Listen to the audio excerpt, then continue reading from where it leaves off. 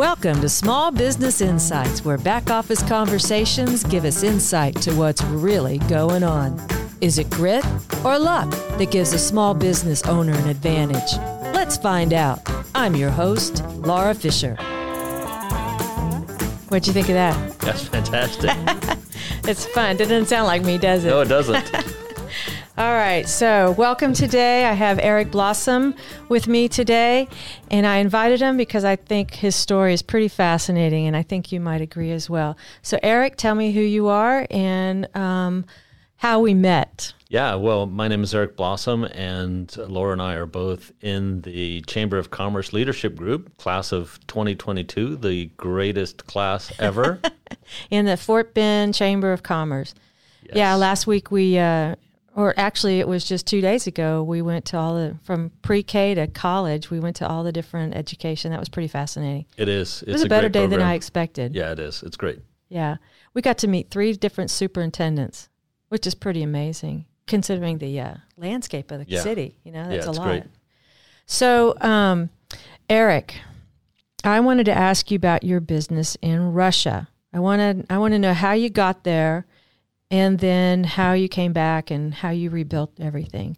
So let's just dive in, all right? So what made you even think of having a business in a foreign country? Tell us a little bit about yourself, because that maybe explain how you ended up there. So tell me how'd you get there? Yeah, it's a bit of a long and winding story, but it was out of necessity, really. So I had gone over there originally as an expat, working for an oil and gas manufacturing company. And we started the office up in Moscow. Well, after about a year and a half, we were rocking and rolling, and my time as an expat was up. So they moved us back to Houston, and we weren't really ready for that. So when you're an expat, tell us what that means. Mm-hmm.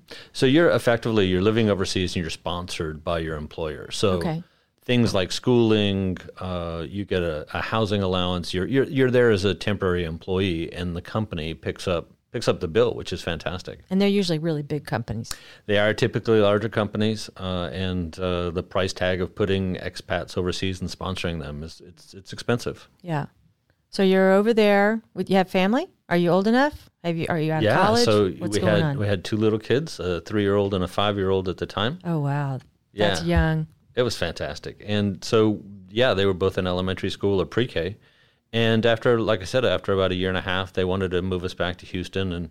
And we weren't ready to kind of give up our international life. You know, we were really enjoying it over there. So we came back to Houston and immediately started searching for ways that would allow us to stay and remain overseas. So you moved back, but you wanted to move.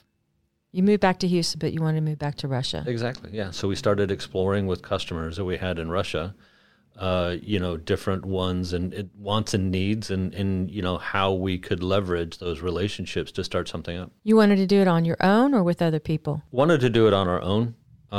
We had explored some ways of doing it with other people, but at the end of the day, you bring in partners and you've got other wants and needs that you've got to support.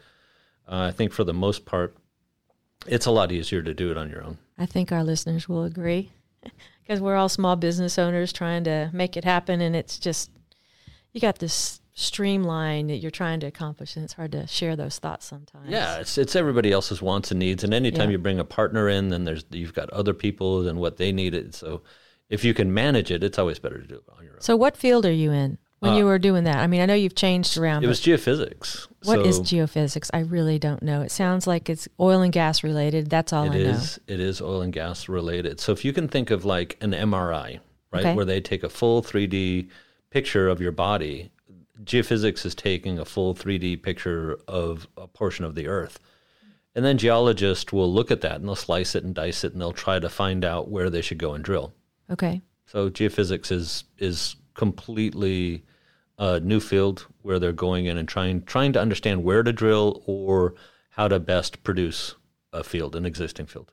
How'd they do that before geophysics? Wildcatting, just start punching holes in the ground. Is that it? Yeah. It's like, that's completely different. Yeah. So, in a lot of places there's naturally seeps that are coming up. So if the oil like and in gas, Beverly Hillbillies show, Beverly Hillbillies, right? You just shoot at the hill, and it comes sprouting out. I remember watching that as a kid, and I'm here in Texas, like I've never seen that before. Oh man, yeah.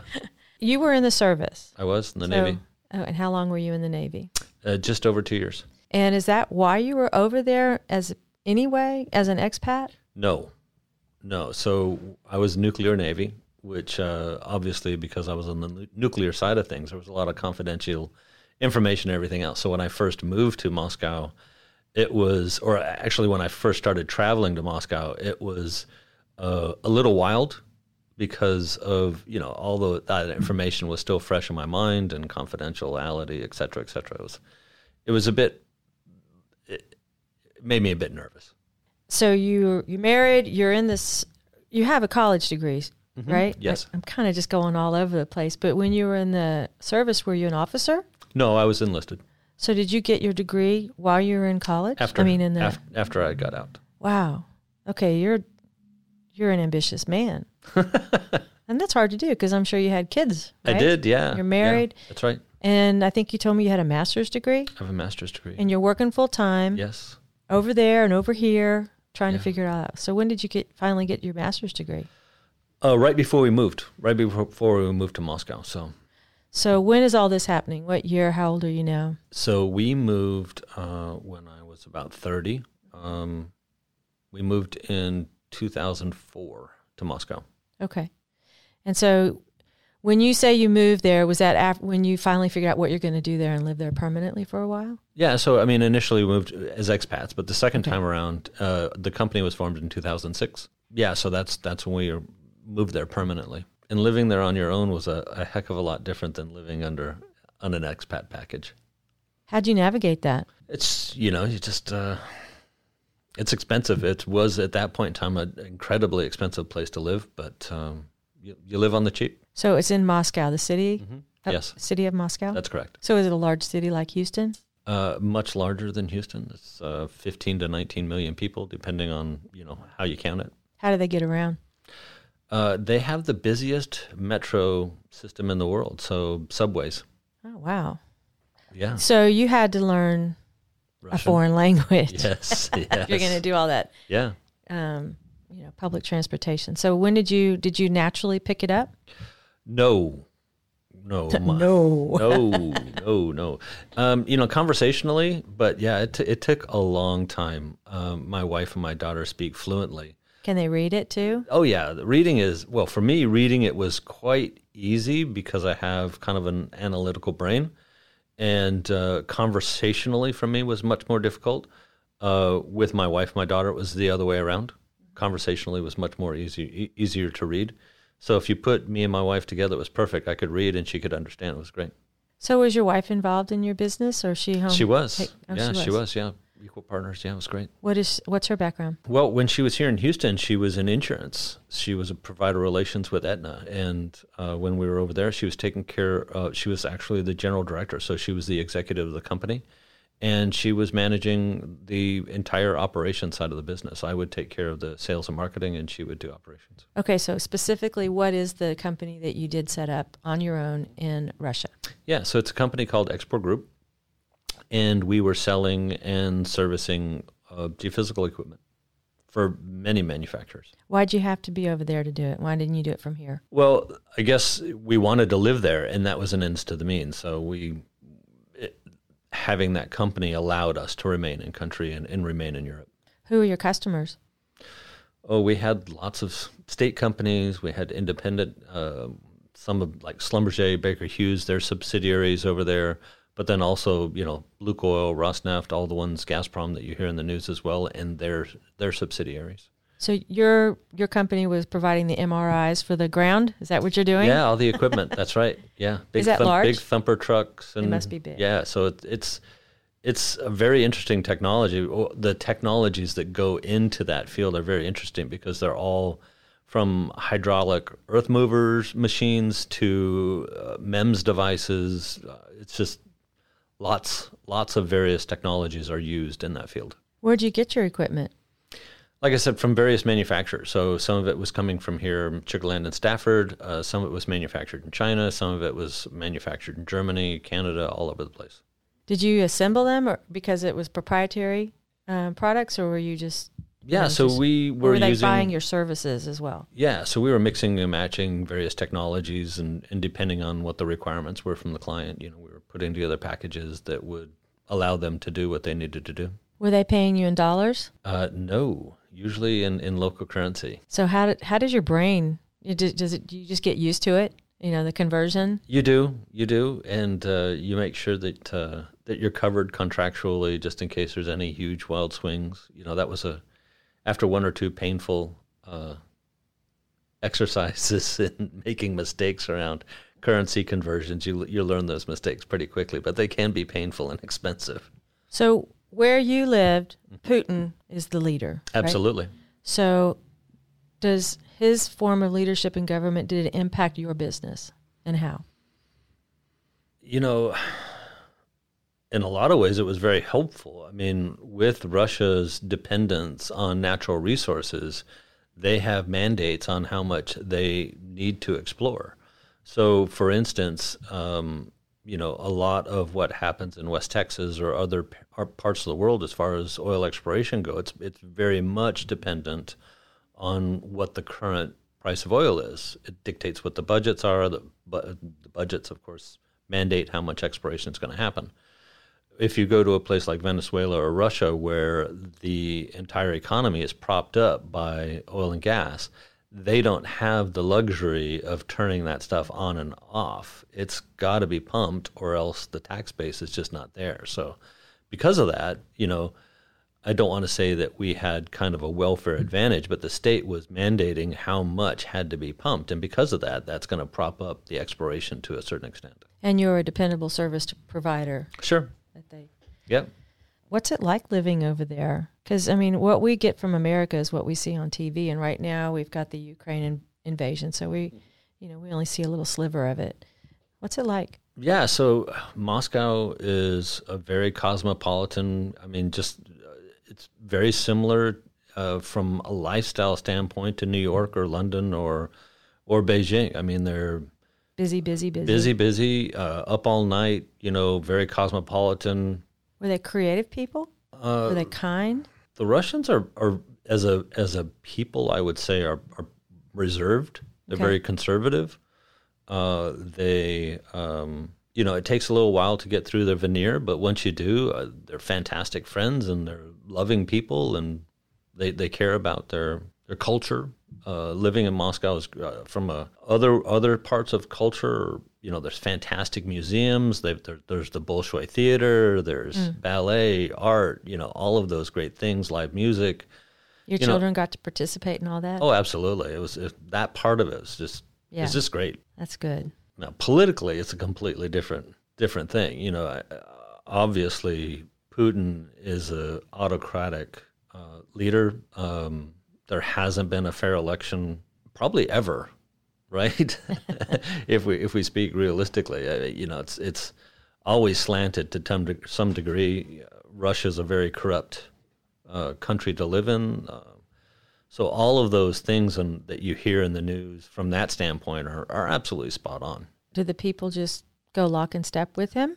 What's their opinions? What are they like talking behind the scenes, but do they get in trouble? What happens? Yeah, absolutely. So, and that's kind of a divide among the ages as well. The younger generation that can speak English and has an understanding of how to navigate the digital world and can get out and find information on the web, other news sources, they understand both sides of the situation.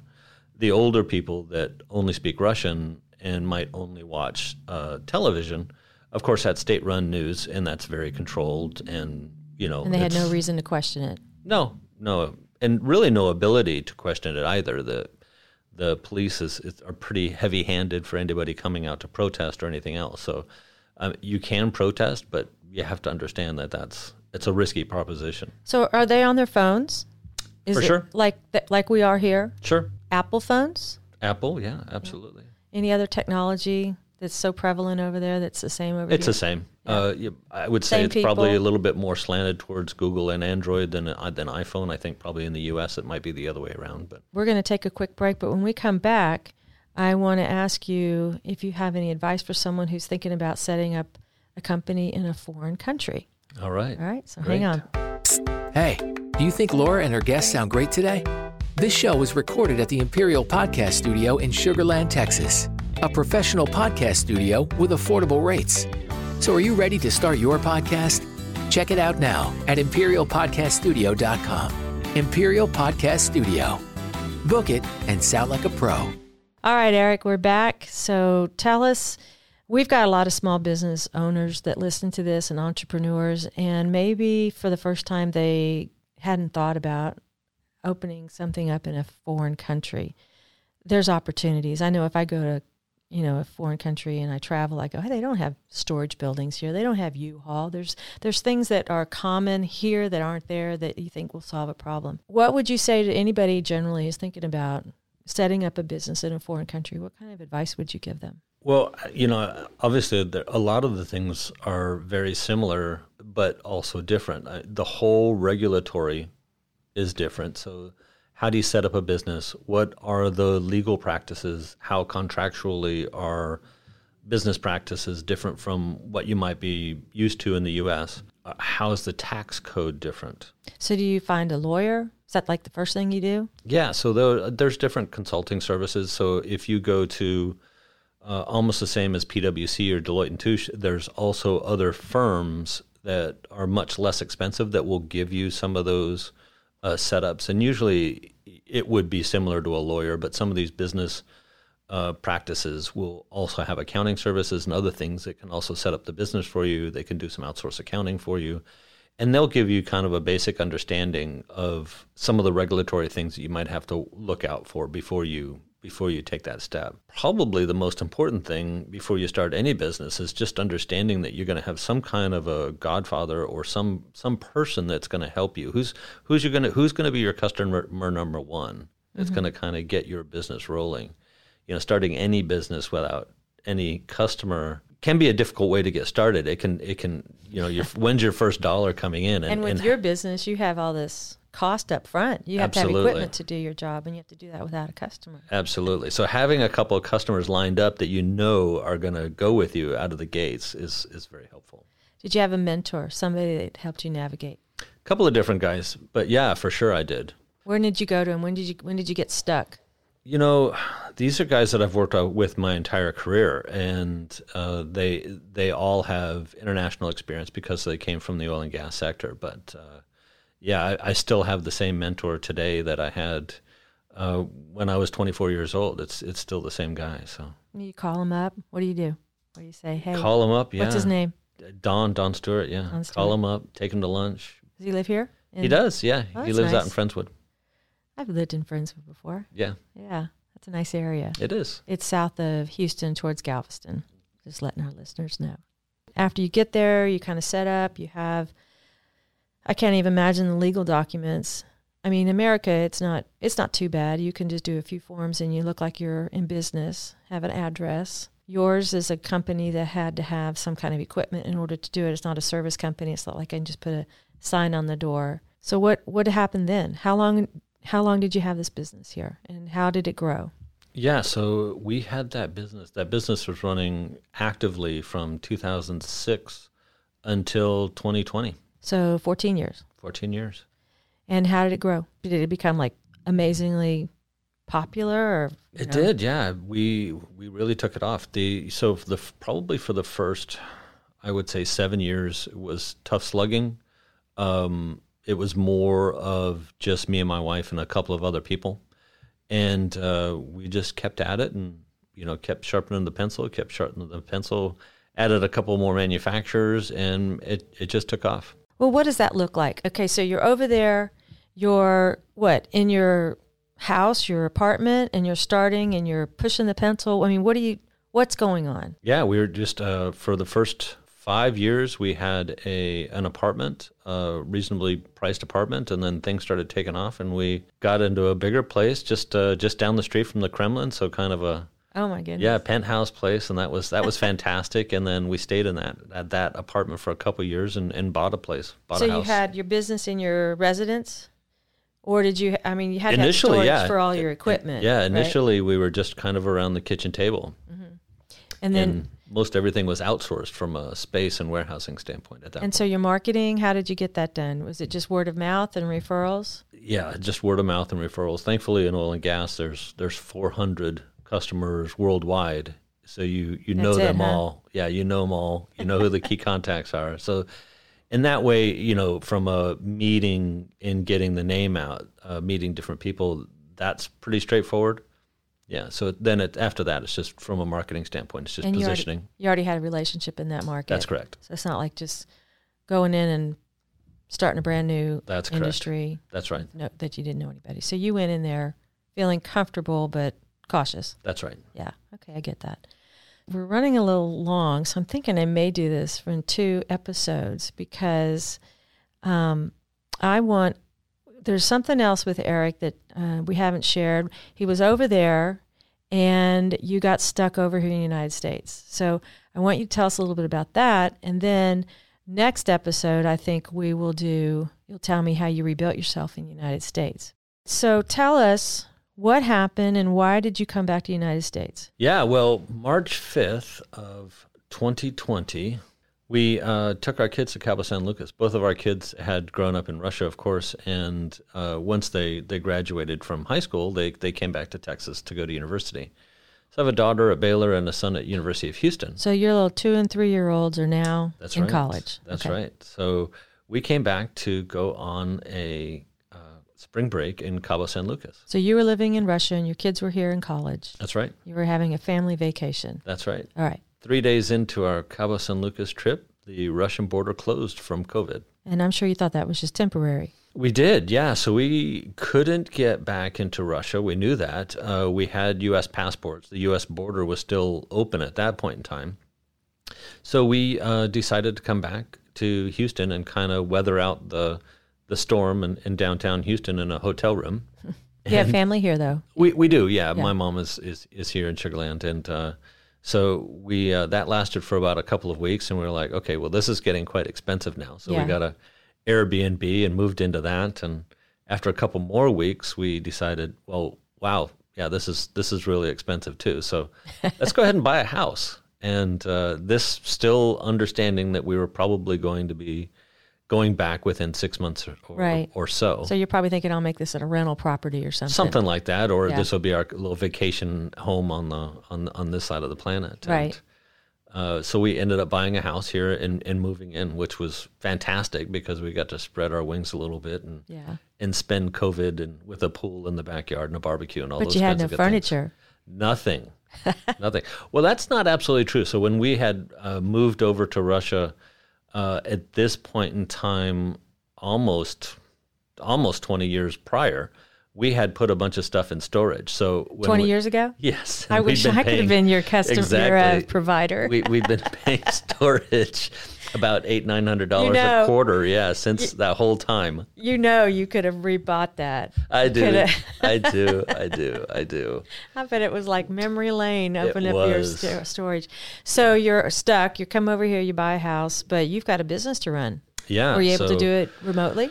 We did it remotely. At this point, we had a great staff, and they were, we would have call-ins every morning, and of course, Zoom at this point is in its infancy, and we're all getting on Zoom calls, and managing remotely.